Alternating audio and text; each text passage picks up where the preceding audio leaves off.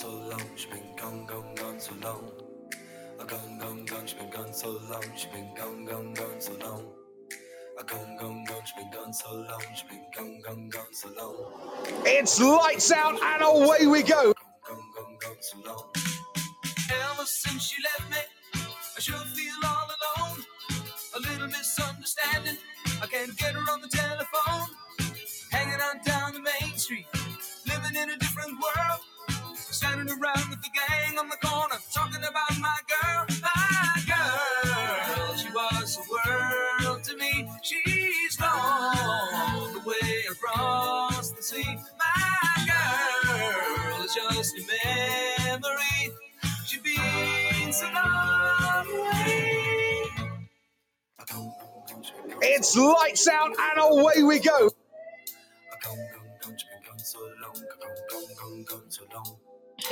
What a match day this was. Podcasting from Studio 2520, somewhere near Akron, Ohio, and live via the paid subscription to Zencaster, the campus of Otterbein University, Westerville, Ohio. This once again is tackling the chicane.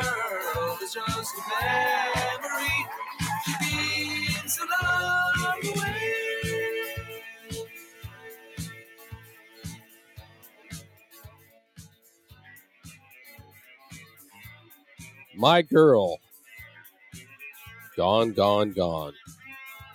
The Canadian band Chilliwack spent number 3 in Canada in 1981, hit the United States, and reached number 22 in August of 1981, which coincided with the launch of MTV on August 1st, 1981. And believe it or not, Chilliwack was in the strong rotation because they did not have a whole lot of videos.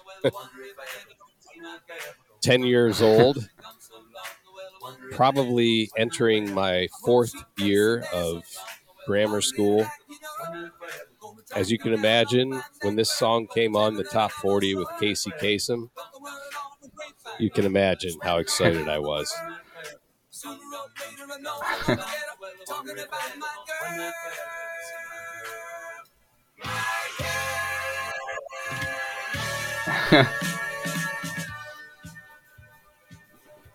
So there you go. There's your little tidbit of musical history as we enter this podcast. I have to once again applaud your dedication to the craft that is the intro of this podcast, and also the meticulous combing through of your musical archives that you do once a week to pull just the perfect song for the show. And you never seem to drop the ball, which is fantastic. That is a song that I knew probably because of you, but I had no idea it was by the band Chilliwack, because I don't think many people in 2023 are spinning Chilliwack, but you know, There's is a couple great of really song, good so tracks off that album. props to you. And there was a little bit of a resurgence during the Wayne and Garth days on Saturday Night Live, where they actually had 2 guys from Chilliwack come on at some point. But yeah, that one took me back quite a bit. So always a good time. Fantastic. Well, we went on a brief hiatus. Member of the podcast that I'm talking to now on a retreat to the Keys of Florida. So sounded like that was great. I myself spent last weekend in the movie theater. I did the Barbie / Oppenheimer twin spin that has been taking the nation by storm. Obviously, Oppenheimer, Christopher Nolan, Cillian Murphy, awesome. Barbie, unexpectedly fantastic, actually. It's one of those movies that you just kind of have to see it to get it. But yeah, pleasantly surprised. Without spoiling too much, I will say Ryan Gosling plays Ken, and there is a scene where he does a cover of Matchbox 20's Push for Barbie, which is quite funny. Well, every once in a while, a movie like that comes along, and on the surface, probably doesn't look all that great, but apparently Mm-hmm. it is enjoying a rather large share of the box office right now. And I want to see Yeah. Oppenheimer So, for sure. When I yeah. was in high school, there was a movie called Fat Man and Little Boy, which were the two nicknames of the bombs. And it was sort of the same Mm-hmm. kind of, you know, somebody's take on how all that went down. But I'm much looking forward to seeing this particular film. Yeah, I would highly recommend it. Yeah, not much else to say about it other than, get a bag of popcorn and a drink because it's a long one, but it is worth every penny of the Cool. admission for sure.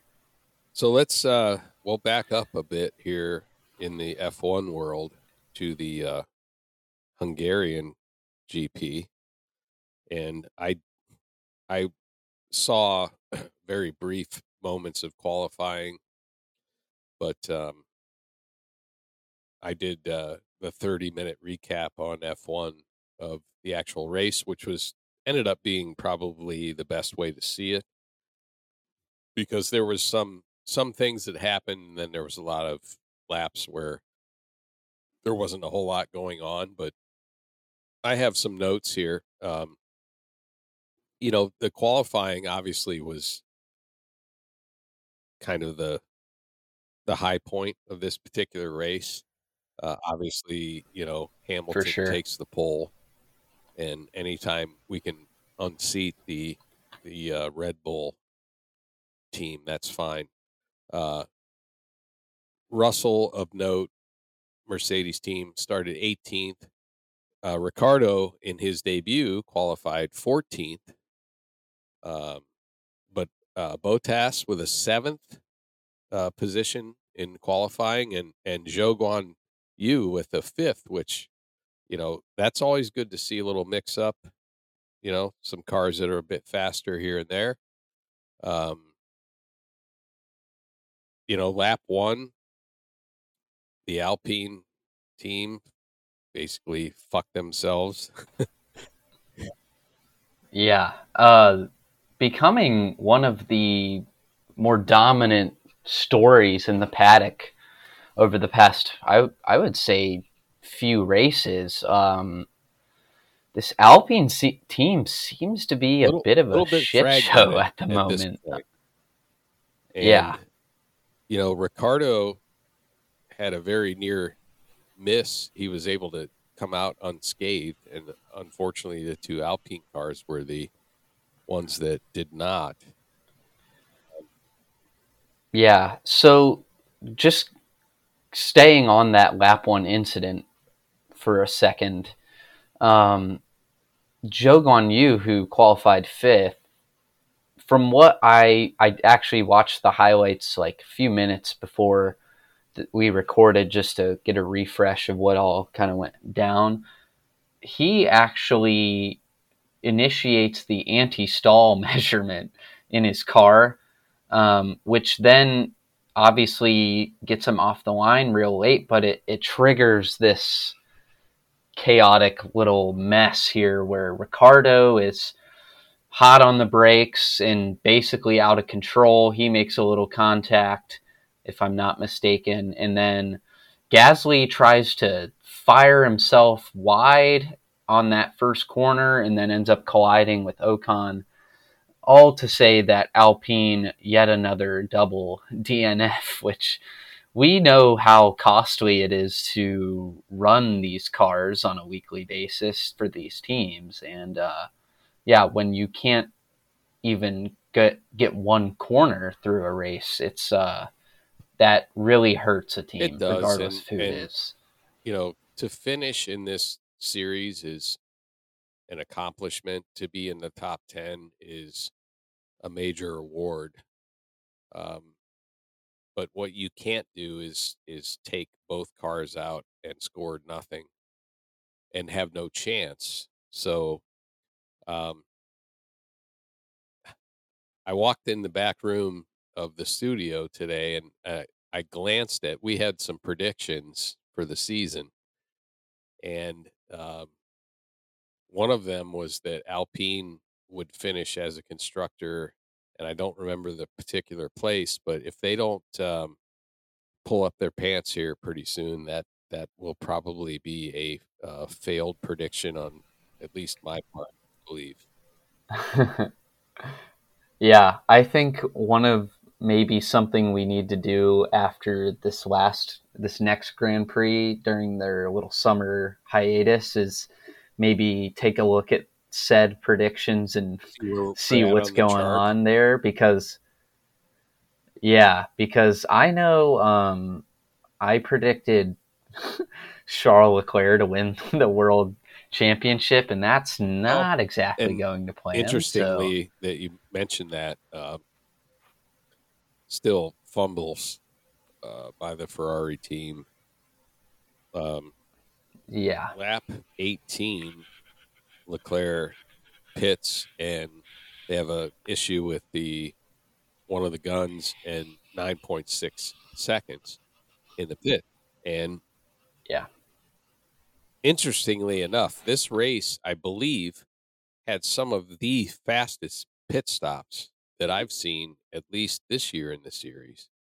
And, it doesn't really matter as far as timeline goes, but Red Bull's pit stop was 2.3. Their first pit stop, Verstappen, 2.3 seconds. Perez had a 1.9 second stop. Very quick.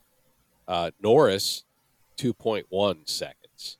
So clearly, pit strategy is very important, and it kind of will bring me to my next point. Is this McLaren team is showing up quite well. Yeah. And I would love to see them continue on this path successfully. I mean, I won't let it go that the gap between 1 and 2 was 33 seconds.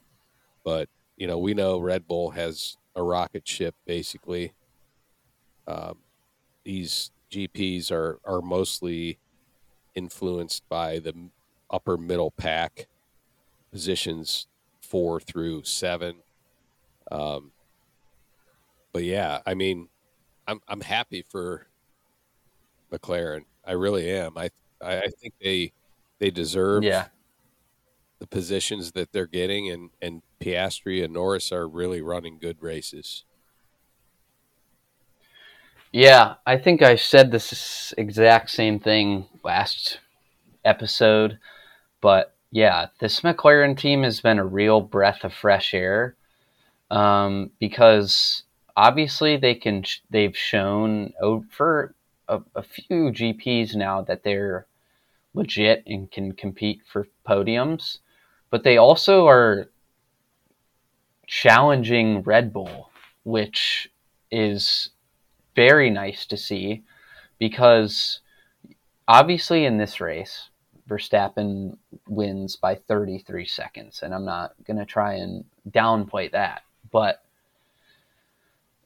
Perez was not able to chip away at Norris really much at all, or he did, but it took much longer than it probably should have or would have I think 2 months ago. Yeah, the disparity between those two Red Bull cars is still very evident, and we're talking about 37 seconds between Max and Sergio, but he did not.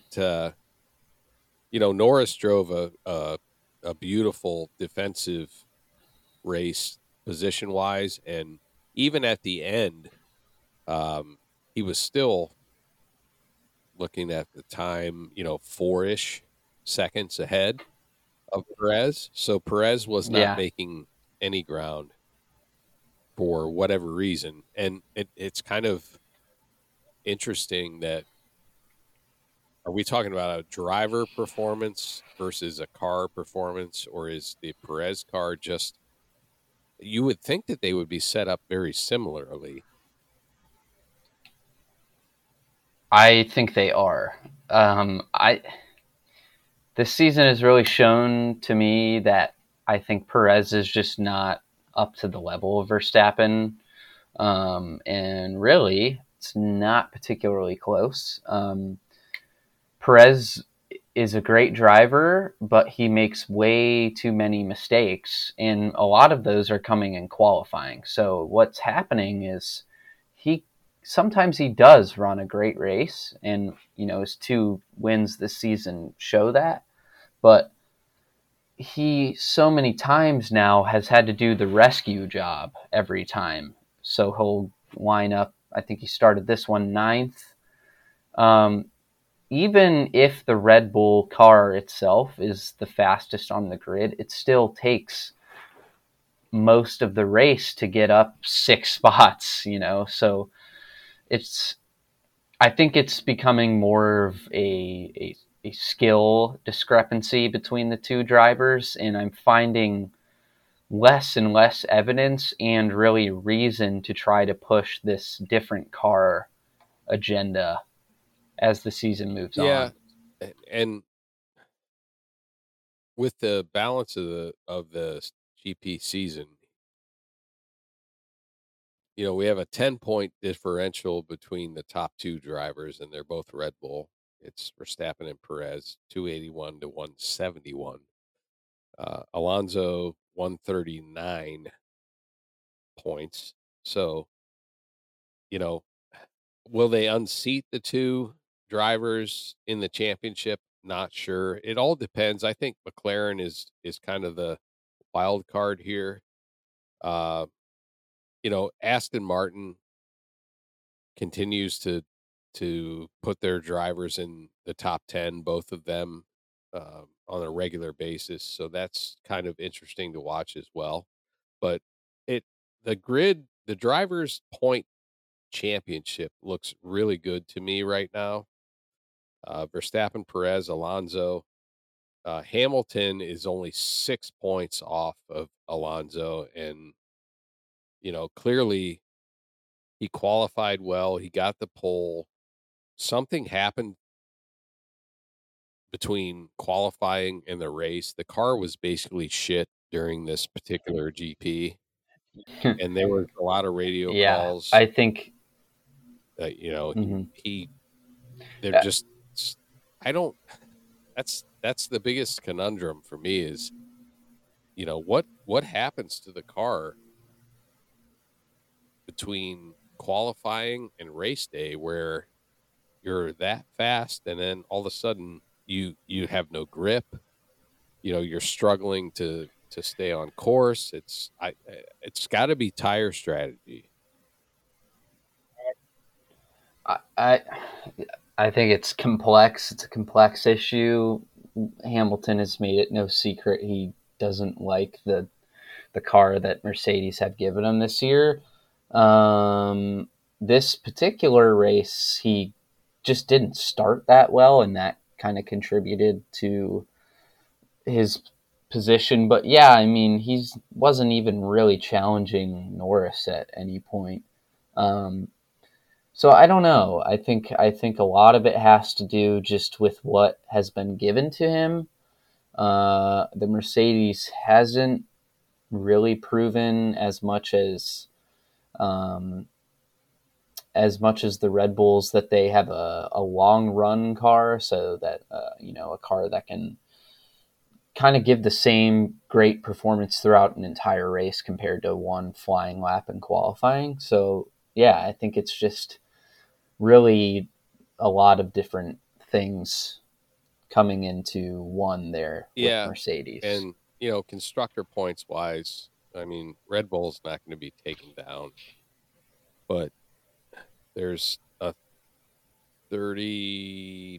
29 point differential between Mercedes and Aston, so that could maybe go, depending on anyone's luck, one way or the other.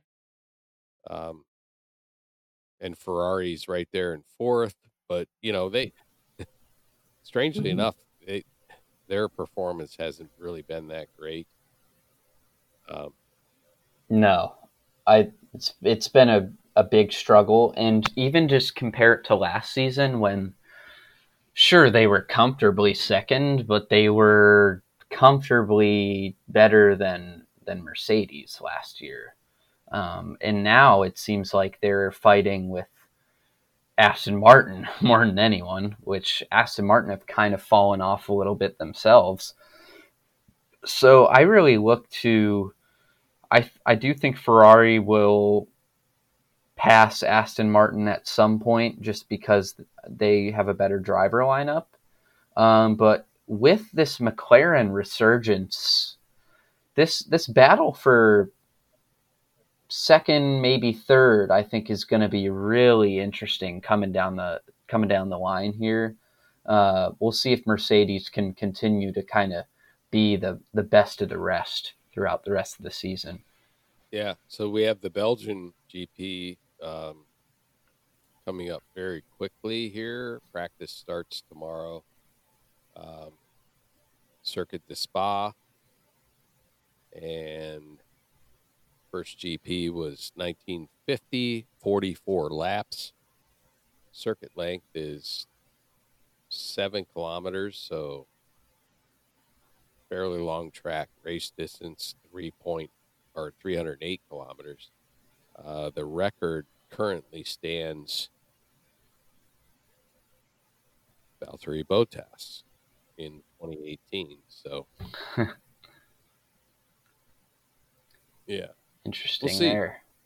We'll see. And then after yeah, this particular race, we got a bit of a break, and I don't know, is it what is the summer break? 3 weeks? Yeah, so I think we've got this race coming up here, which would be the 30th of July, and I believe the next GP is the 27th of Almost August. A month so that yeah, we'll have to have some filler. We'll have to scrounge around for some material, but hey, we did that for a whole off season. So maybe going back to the predictions, and see where we're at mid-season, and make some that notes will be there interesting. And so this show number is 48. Yeah, 48. So 50th show, we might have to figure out something. Yeah, we're gonna have to do something special, I think. One more thing before we move on to some soccer content. You sent me a post this morning that I thought was kind of interesting and worth maybe a little discussion from The Drive, which is a great motorsport journalistic outlet.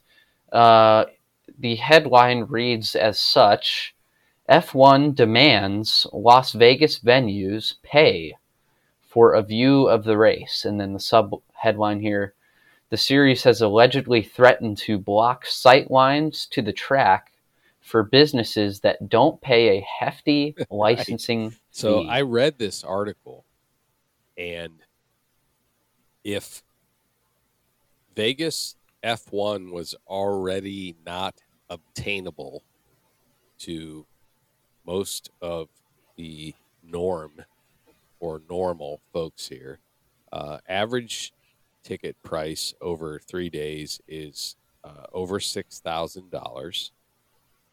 Okay. And what I took from that article is if you have a business that is adjacent to the track, not necessarily a casino, but it could be a bar or a restaurant or any other, means of of making cash. Very, very strangely, F1. So here's what they want to do is they will go to a business that has any kind of sight line to the GP, and whether that be a poor sight line or not, they will say, what is your capacity for occupancy? So let's just use a round number. As I have a bar that might get a glimpse of a corner, and I have 100 Mm-hmm. people that can be in my bar, and F1 says, well, we would like you to pay us $1,500 per seat. 1.5. Right? Yeah. And according to the article, if they don't comply, then they're going to either put up some kind of barricade or, Yeah, that is the really odd part. So this is really strange to me because I've never heard of a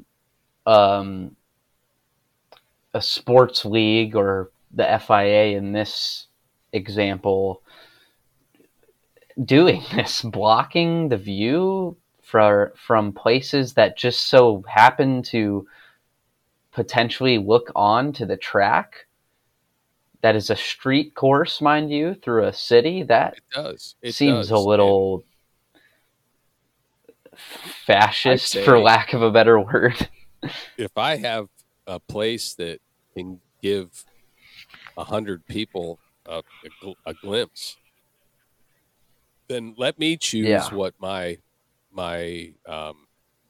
admission is to that. So maybe I have a cover charge, or if you want to come here for the GP, it's going to be whatever, $50.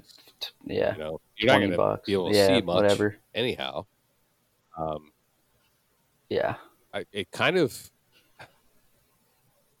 reminds me of Wrigley Field, where we know that there are places outside of the stadium that are able to see the game. Major League Baseball doesn't put up any kind of blinders or anything. That's what I mean. It seems so weird that this is even a thing. It speaks to F1. As much as we love the series, there is a lot of things that are wrong. They make so much money, and they're going to make more. I guarantee you that that race in Las Vegas will net F1 probably more money or equal money to like a Dubai or, some other comparison, right? The difference is here in the USA, if I have Bob's Bar and I have a chance to have my folks see a car go by, even at a distance, that's my bar. Right? Yeah. Yeah. That's what I mean. It doesn't make a lot of sense. Interesting point, though. When I saw that article, I read it and I was a little disappointed. But yeah. Well, I mean, yeah, for sure. I mean, it's seems like overreach from the FIA and F1. I don't know. It's one of those things where, like you said, as much as we love the series, sometimes it's like, could you be any more pompous? Like, could you? There is a pretty valid argument for people who won't watch F1, who say it's too full of itself or, whatever, snooty. And I kind of understand that. But like when you see articles like this, it's just like, oh my God, that you're not helping any stereotype. But what do they care? Sure. They're printing money. So, And this is yeah.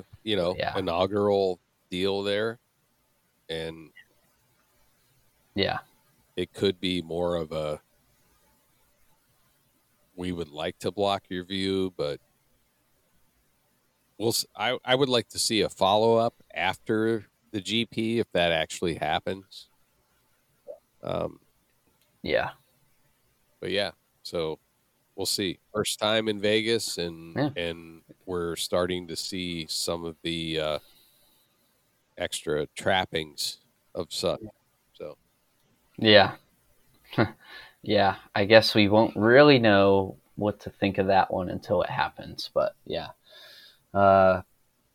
Until then, Belgium, we'll see what happens. Do a little rain dance for a Verstappen engine malfunction or something like that. I don't know. But yeah, business as usual otherwise in F1. But yeah, just thought that would be worth bringing up there. All right. Well, I think that pretty much concludes our F1 segment of the show here. So we will be switching gears into our soccer coverage. I thought this would be a good week, as any other, to take a look kind of ahead to the upcoming Scottish Premiership season. So believe it or not, August 5th, so that is a week from Saturday, is when we get things rolling again. And if it seems like it was an abbreviated off season, it's because it was. The World Cup of 2022 sort of threw a wrench into last season's calendar. And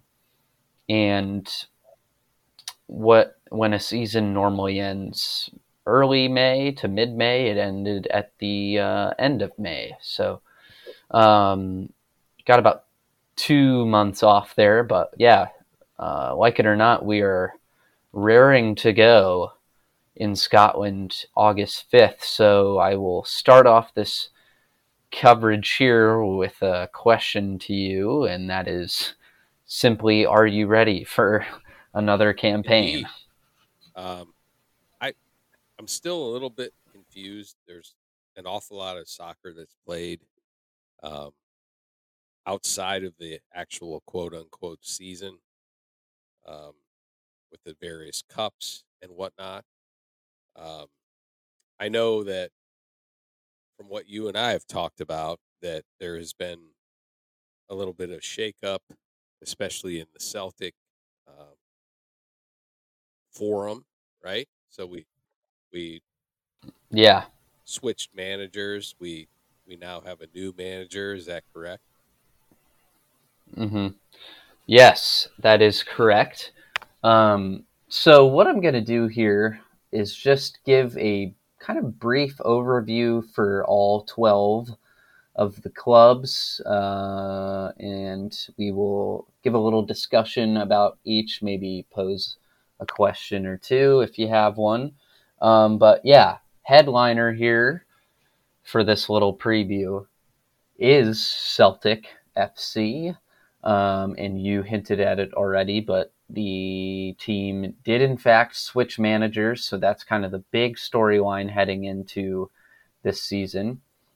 The somewhat new manager is Brendan Rodgers, and I say that because he actually managed Celtic FC from 2016 to 2019 before taking a job in the Premier League with Leicester. So he's back for round 2 after Ange Postecoglou departed for Tottenham. So here's going to be the format. So I obviously wrote down the manager, gave a brief little kind of synopsis of what to expect or kind of expectations for each team. And then I also wrote down some key signings. So I'll just run through that for each team. Then we can do a little discussion, and we'll go from there. Before we get fully into it,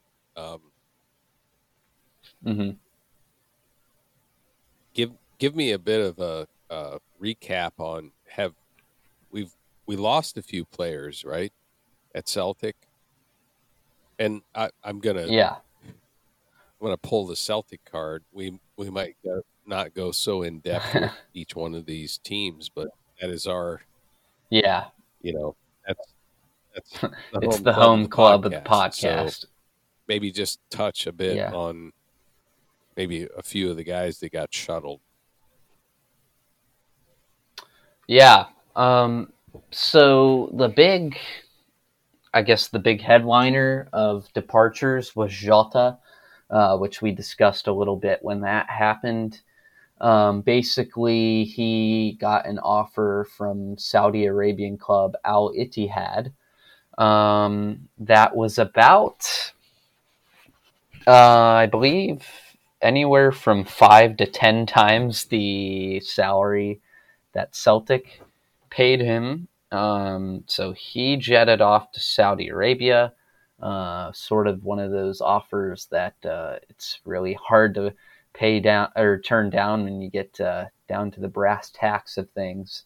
So he is probably the main departure. Obviously, we've talked about his exploits a number of times last season. That is going to be a pretty big loss for the club. Another player that left just due to retirement, actually, was Aaron Moy, the midfielder, the Australian. He announced his retirement probably a month ago now. So good luck to him on his exploits. But those are the two names that really left that had pretty much real impact on the club. So those will be names we will not be seeing suit up for the Hoops this year. Gotcha. So you've got some key signings here for the old firm. That is correct. So these are for Celtic, at least, not all of the, and really for none of the clubs, but all of the signings they have made this transfer window. The window is still open, so clubs can still make deals until that closes. But running through some of said signings for Celtic, we've got the Norwegian midfielder Odin Thiago Holm, who was the first signing of this season. Haven't really seen much of him, and that's because it's only been preseason games, and I haven't watched either of them. So I can't really speak upon the quality, but obviously highly rated and a young talent. The newest signing is this Mike Nawrocki character from, I believe he was signed from the Polish league, and he is Polish. He is a defender. So Cameron Carter-Vickers will actually be starting the campaign most likely on the sidelines due to surgery he had at the end of last season. So this Mike Nawrocki player will be filling in and probably at least competing for a starting spot alongside Carl Starfelt in the defense. And then we actually signed 2 Korean players, but this one, Hyunju Yang, trying my best with the pronunciation there, but a winger highly rated from the Korean league. So those are some of the big signings that have come our way over in the Celtic camp. So August 5. All right. Right, is our kickoff, Yes. and just I won't do this for every team, but who do we meet first? So Celtic will open the season up against Ross County at home. So there will be a trophy celebration from last year. It's called Flag Day. They'll raise the league banner. So there will be that to look forward to. And then they will kick off the campaign against Ross County. Betting man says should be a decently comfortable match for Celtic, but we'll see when we get there.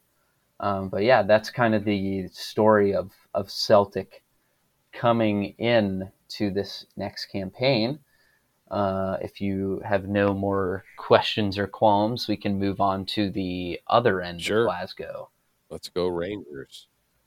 Okay.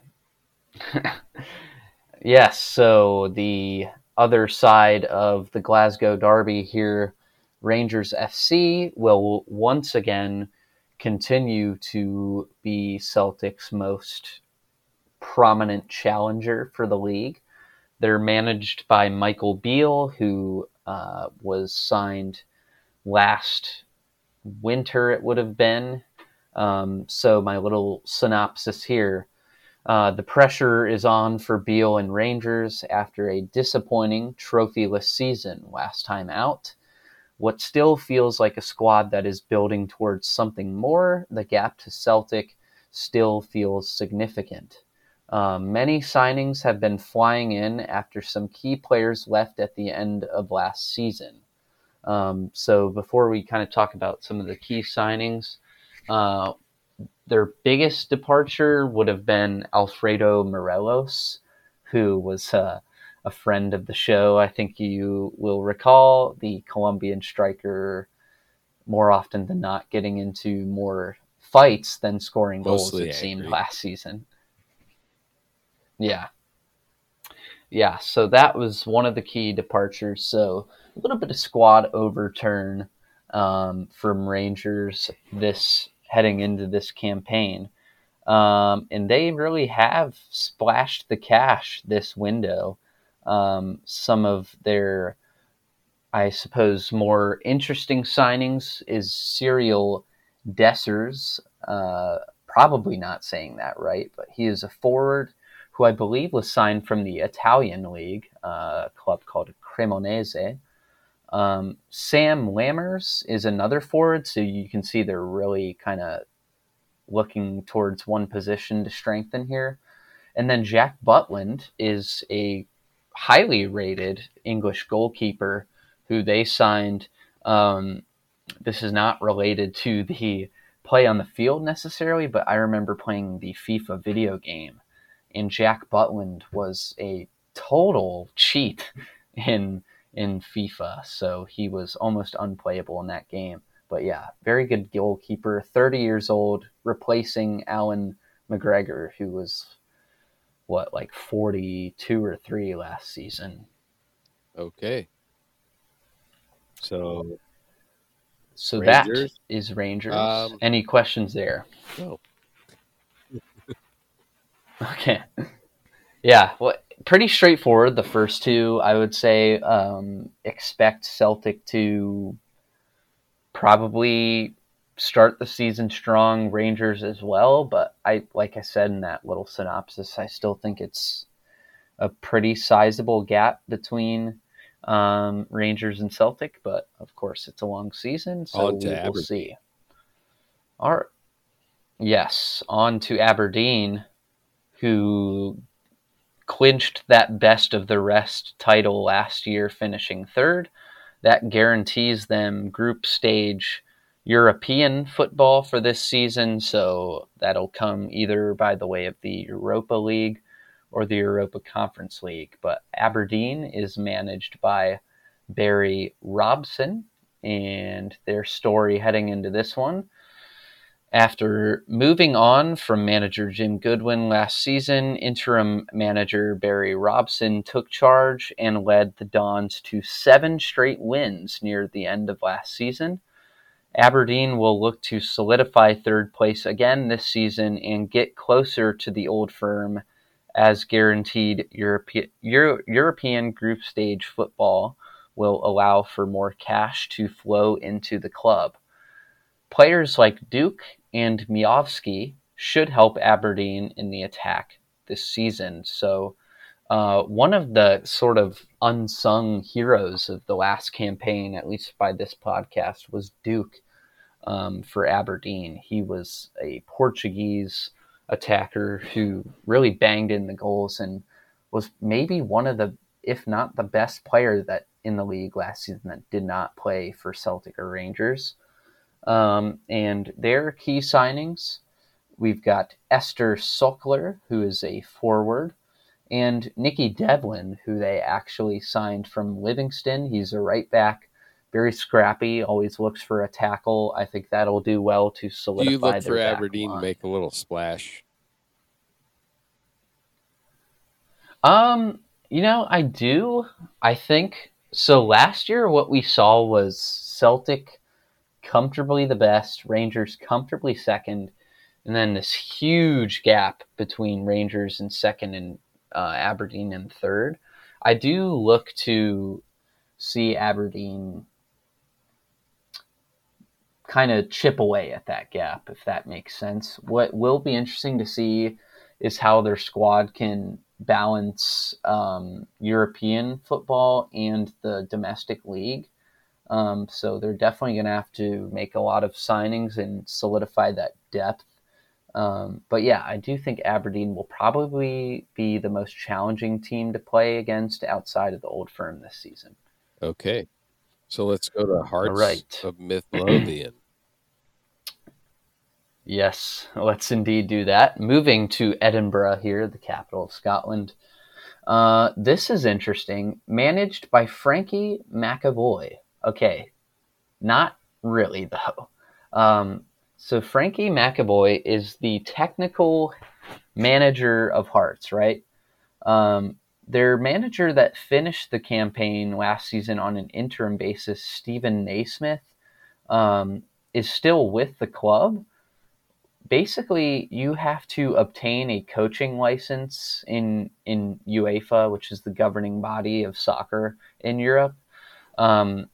He does not meet all of the qualifications of that, so he's actually working to obtain said license. So what we have is Frankie McAvoy kind of posing as head coach until Stephen Naismith gets his license.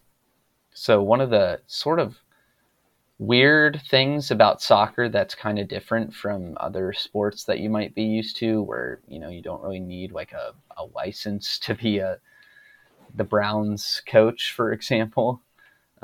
So very interesting tidbit. But here's their story. Heading into this season, Hearts are looking to rebound from a lackluster season where they finished fourth and lost to Hibs in the league for the first time since 2019. Hibs, of course, being their arch nemesis. Frankie McAvoy is the manager, but Stephen Naismith will also kind of be in charge. It's kind of confusing, like I just said. It could be a bit of a struggle for Hearts this season, but expect them to be tough at Tynecastle, their home stadium, once again. Key signings. It's been slow, and they haven't spent much money at all. That's part of the reason why I don't see them being super successful this year. But signings that have come in, Frankie Kent, a defender, and Callum Nievenhoff, a midfielder. So could be a bit of a struggle for Hearts this year. But we know just from covering them on this show, they do usually offer a challenge. Can be should scrappy. Be interesting there. Can be scrappy. So. Yeah. Think you'll remember that title clinching match where we went up to the pub, and it was not a super fun match for about 60 minutes. There was a lot of ticky-tack football being playing during that particular outing. But yeah. Interestingly, Hearts also cut the amount of tickets that they're giving to away fans. And it was already pretty low relative to a lot of the leagues. So it was like 1,000 before. It's down to like 700, which is good because more Hearts fans are piling into the stadium to see their team, but makes it just that bit more difficult for the opposing team when less of your fans are there. So that's something to keep in mind. Let's move to Hibernian. Moving on with the yes manager Lee Johnson. Yes. So Hibernian, the arch nemesis of Hearts on the other side of Edinburgh, managed by Lee Johnson, the Englishman, who you might know from Sunderland acclaim back a few years ago. Hibs could potentially be the most improved side from last season. Caveat, they played a Europa Conference League match today against a team I've never heard of, and they lost. So maybe not, but we'll see. The club really rounded into decent form at the end of last season, and I think Johnson, with some financial backing, can really get his squad to be a difficult team to play against. Forward Eli Yuan is one of the most dangerous in the league on his day, and Hibs' midfield unit doesn't have a ton of weaknesses. So this brings me to I think one of their big key signings is Dylan Levitt. He is a young midfielder, Welsh midfielder who starred for Dundee United last season, who we know were relegated. But this Dylan Levitt kid I think, has the makings to be quite good. And he already has shown that with Dundee United, being one of their few bright stars. So I'm hoping surrounded with a better team than that Dundee United squad last year, I think he can really get this Hibs team to be a force to be reckoned with in the league. We will see after today's result, maybe not so much. But Jordan Obita is another signing they made, and he is a left back. So that is Hibs. Anything for you on Hibernian? Negative. Okay. Yes, Motherwell. Moving on. Well, go ahead. Yeah. Stuart Kettlewell, the manager. Indeed. All right, so moving on to Motherwell. Another team that finished the season a lot better than they started. I think Motherwell can bring their newfound form into this season. Their best player, Kevin Van Veen, left this summer, so it will be a big struggle to try and replace him. If Motherwell can tighten it up defensively, the team could see a top half finish this season. So Stuart Kettlewell, another one of those interim managers who then was brought on permanently after he saw some good form with the club last season. They were terrible the first half and then really rounded into decent form. Not a ton to do here in the transfer window. Pape Suare is a left back they brought in along with Jonathan Obika, and it looks like their strategy is to kind of pilfer through some of the English lower leagues and bring some talent to the Premiership in Scotland. So the Steelmen, as they are known, could be a team to look out for. Fair enough. So St. Mirren manager Stephen Robinson. Yes. So don't know a whole lot about St. Mirren. I've seen them play yeah. one or maybe half the time. Yeah, not one of the shiny clubs of the Premiership, but one that actually had their best season since the 80s last year, where they finished 6th, a top half finish. And they actually beat Celtic 2-0, but let's talk about that right now. Headed into this season, St. Mirren will be looking to build off of their first top half finish in the league since the 1980s. Under popular manager Stephen Robinson, St. Mirren will probably be able to pull off surprises similar to last season's 2-0 defeat of Celtic. The club did lose Curtis Main, who was important in the midfield, but should retain most of its core, and once again look to be a tough side to play against this season. Some key signings for them: winger Connor McMenamin, I believe he was signed from a Welsh club, and James Bolton, a right back.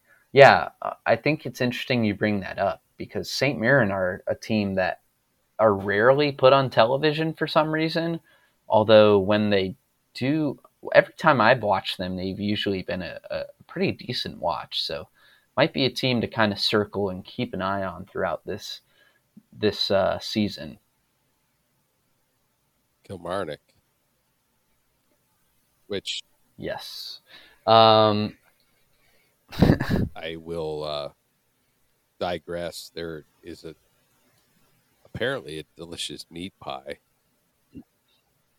That is Yes, the Killy pie. the Killy pie. Yeah, which I've got sad news. Their baker's sponsor is gone for this season So, on their no shirt. pies. Well, I'm sure the pies are still sold at Rugby Park, their home ground, but no direct advertisement for the pies, which is not ideal heading And into very the hard season. to get here in the States, as we have tried.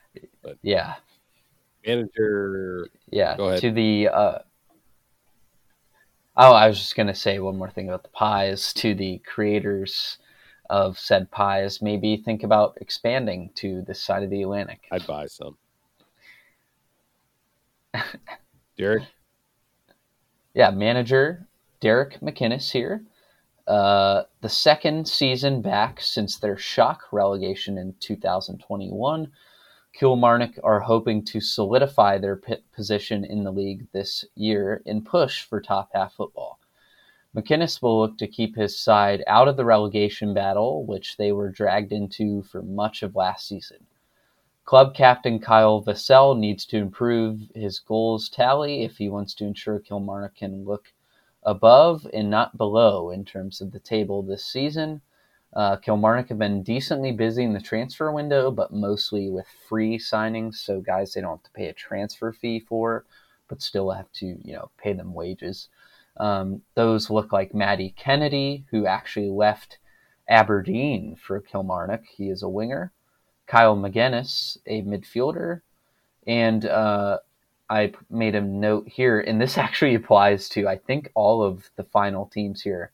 Killy have reportedly spent no money in this window so far. So looks like a lot of teams here near the bottom pinching pennies a little bit. So we'll see how that strategy works. Sure. And then that brings us to Livingston, manager David Martindale. Yes, so Livingston playing at the fortress known as the Tony Macaroni Stadium, a local eatery in Scotland that I believe serves Italian fare. Along with like Kilmarnock, they play on I think that's the general vibe that I got when I Googled them one time. So Livingston, known for their artificial turf, which is hard to play on, and people don't like playing there. Also known for usually being taken over when any of Celtic or Rangers or Hearts come to town. So here's their story heading into this year. Every season, it seems like many of the pundits are trying to find reasons for why Livingston will go down, and they never seem to actually get relegated. Operating on the smallest budget in the league, Martindale once again has a huge task on his hands to keep Livingston afloat. He will hope Joel Newblay can improve on his goals tally and that keeper Shamal George remains sturdy between the sticks. Key signings, like I just said, they will rely heavily on players that they already have because they don't spend much money. But one they did bring in was Mikey Devlin, and he is a defender. So yeah, Livingston, not known for playing a particularly awesome style of football. I seem to recall us covering a match where they played Hearts to a enthralling 0-0 draw. Along with, I believe we went to the bar and watched Celtic play Livingston, and it wasn't particularly interesting either. So kind of same old Sure. on that front for them. St. Johnstone with manager Stephen McLean. Why don't you give us a little insight on the magical 2021 season? Yeah, that is actually pretty important because since 2012, I believe, so that would be over a decade, the three most successful clubs in Scotland by trophy haul are Celtic, and then St. Johnstone with 2, and then Rangers with 1, and then sporadic trophies for clubs throughout that got 1. But that is because in 2020, 2021, the dreaded COVID season, St. Johnstone won the Scottish Cup and the Scottish League Cup, which is incredible for a club their size. So that, barring a treble, will probably forever be the greatest season in that club's history. So that was kind of one of the major shocks in Scottish football over the past long time. But here's their story heading into the season. Since the aforementioned 2021 season, in which they won the Scottish Cup and League Cup, it has really been sharply downhill. They fired their manager late into the season last time out and did the bare minimum to avoid the relegation playoff. This season, they will look to stave off relegation once again and solidify a squad that can keep them in the top flight for seasons to come. They've made only 2 signings, and those are by the names of Luke Jeffcott, he is a forward, and Bulgarian Dimitar Mitov, a goalkeeper. So 2 opposite ends of the pitch there. Yeah, not a whole lot to say about St. Johnstone other than I think they will struggle this campaign. Okay. Next up, Ross County manager Malky Mackay. Mackay. It's a Scottish, pretty Scottish nice surname. But right. Yeah. Yeah, so Ross County, another one that kind of operates on a very small budget and sort of punches above their weight just by even being in the Premiership. The season before last, they actually finished 6th, which was incredible for them. Last time out, it took them, well, why don't I just tell you? Last season was a near disaster for the Staggies. An 11th place finish and nearly getting relegated before an amazing turnaround against Partick Thistle in the relegation playoff. So with about 20 minutes left in this relegation playoff, Partick Thistle, aside in the championship, were winning, and it looked like Ross County were all but relegated until a miraculous comeback saved their season and their status as a top flight club. Ahead of this season, the club will want to avoid the relegation dogfight as well, and they should have the squad on paper to do so. So, like I said, they do have some decent standout talent that I think is worth noting. But yeah, they'll once again be in a relegation scrap. Key signings: Jay Henderson, midfielder, and Eamon Brophy, a forward. Okay. So, rounding out with Dundee, manager Tony Docherty. And Is this Yes, a story so- with Doherty? Try to gain some promotions, potentially? Yeah, so Dundee are the new boys of the league. So they actually swapped places with their not even city side rivals, their street side, their stadiums. You should Google it. Separated by 200 meters. But they switched sides. They won the Scottish Championship, the second tier last season. So it took Dundee just one try to gain promotion to the top flight after being relegated in 2022. They were the best of a league that seemed to have a bunch of teams that did not really want to get promoted. It is going to be a huge uphill battle for Dundee this season, and new manager Tony Doherty will have a big job on his hands to keep his side in the Premiership, although a lot of other teams in the league seem vulnerable, so this could be the season to stay alive.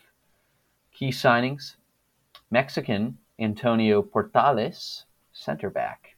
So always interesting to see some North American flair in the Premiership. And then Scott Tiffany, who I believe they signed from Partick Thistle, a winger. So the new boys, probably your odds-on favorite to get relegated this season, but who knows? A lot of teams are vulnerable. But yeah, with that kind of rounds out the 12-team little whip-around style preview of the season to things to keep in mind before heading into this next campaign. Well, that sounds great. And I guess we'll have more soccer talk to come, especially in August with the Scottish League kicking off.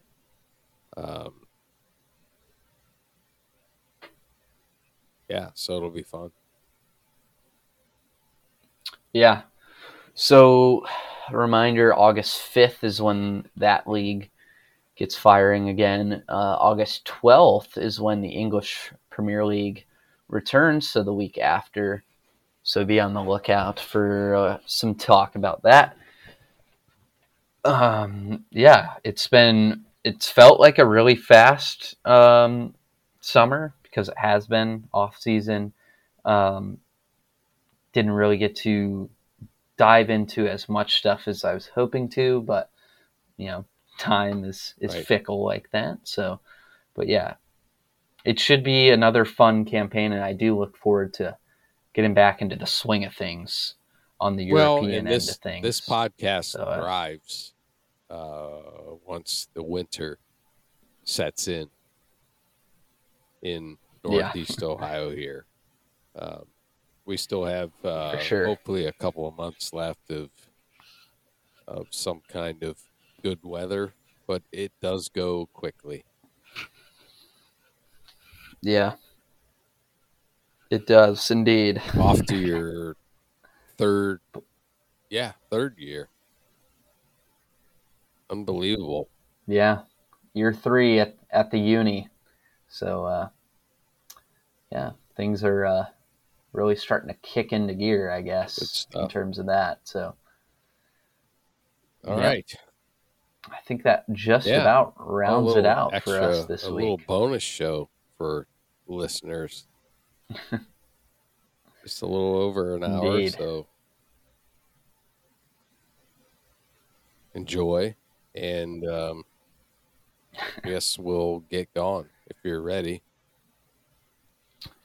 I am ready.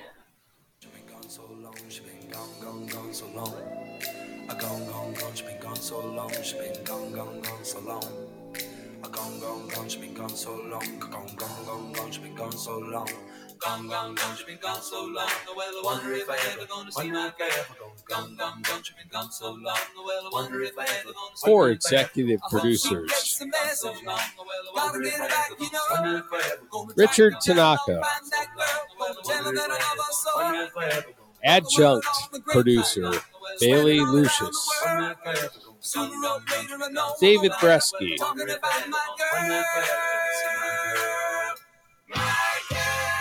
and Cy Silverstone. This has been Tackling the Chicane. Copyright 2023. We will see you next time.